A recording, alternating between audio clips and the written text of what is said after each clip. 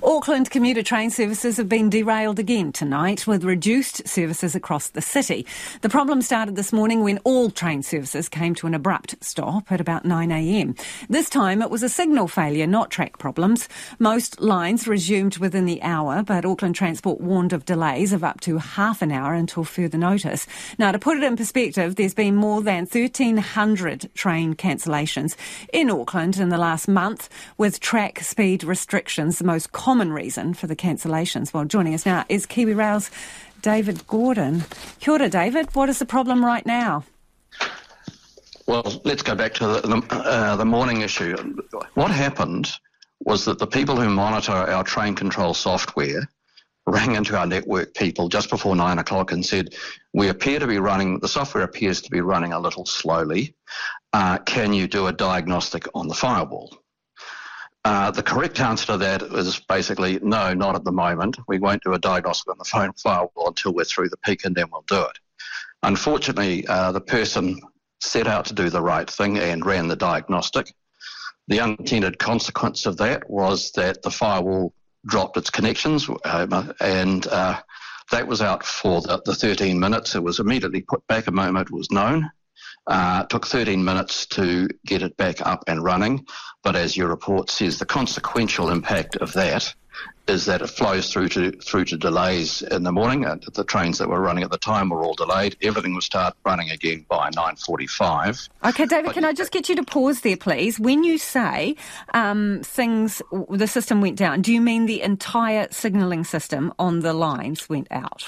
Yeah, so we lost detection of the signalling system. So when that happens, the system is configured to what is called fail-safe.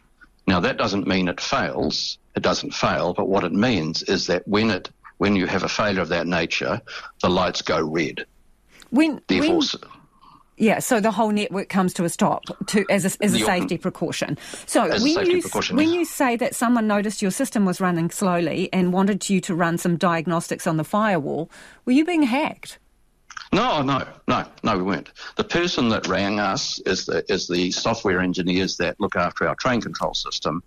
We have a protocol in place that if there's anything happening, they'll ring our network people and ascertain whether there's an issue with the networks. So it was simply. Why wasn't the network up to scratch, David? Why did you have this issue in the first place?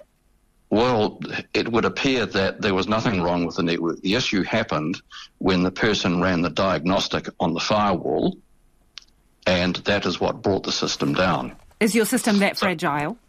No, it's pretty normal that if the firewall is getting touched, then it will make assumptions as to whether that's a malicious act or not.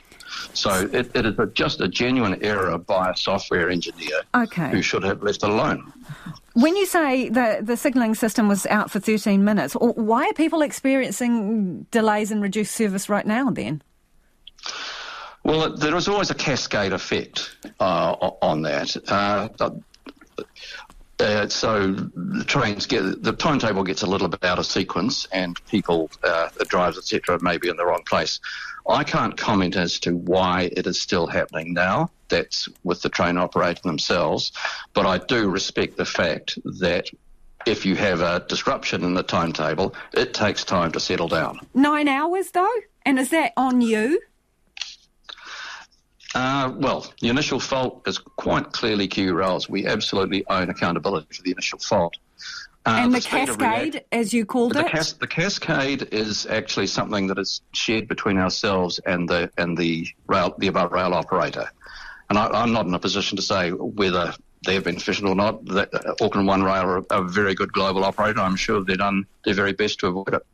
David, why can't you seem to get it together? Kiwi Rail, I mean. There's been so many cancellations and a number of them are due to speed restrictions on the track. Now people can't rely on the train service. I mean, why can't you get it together?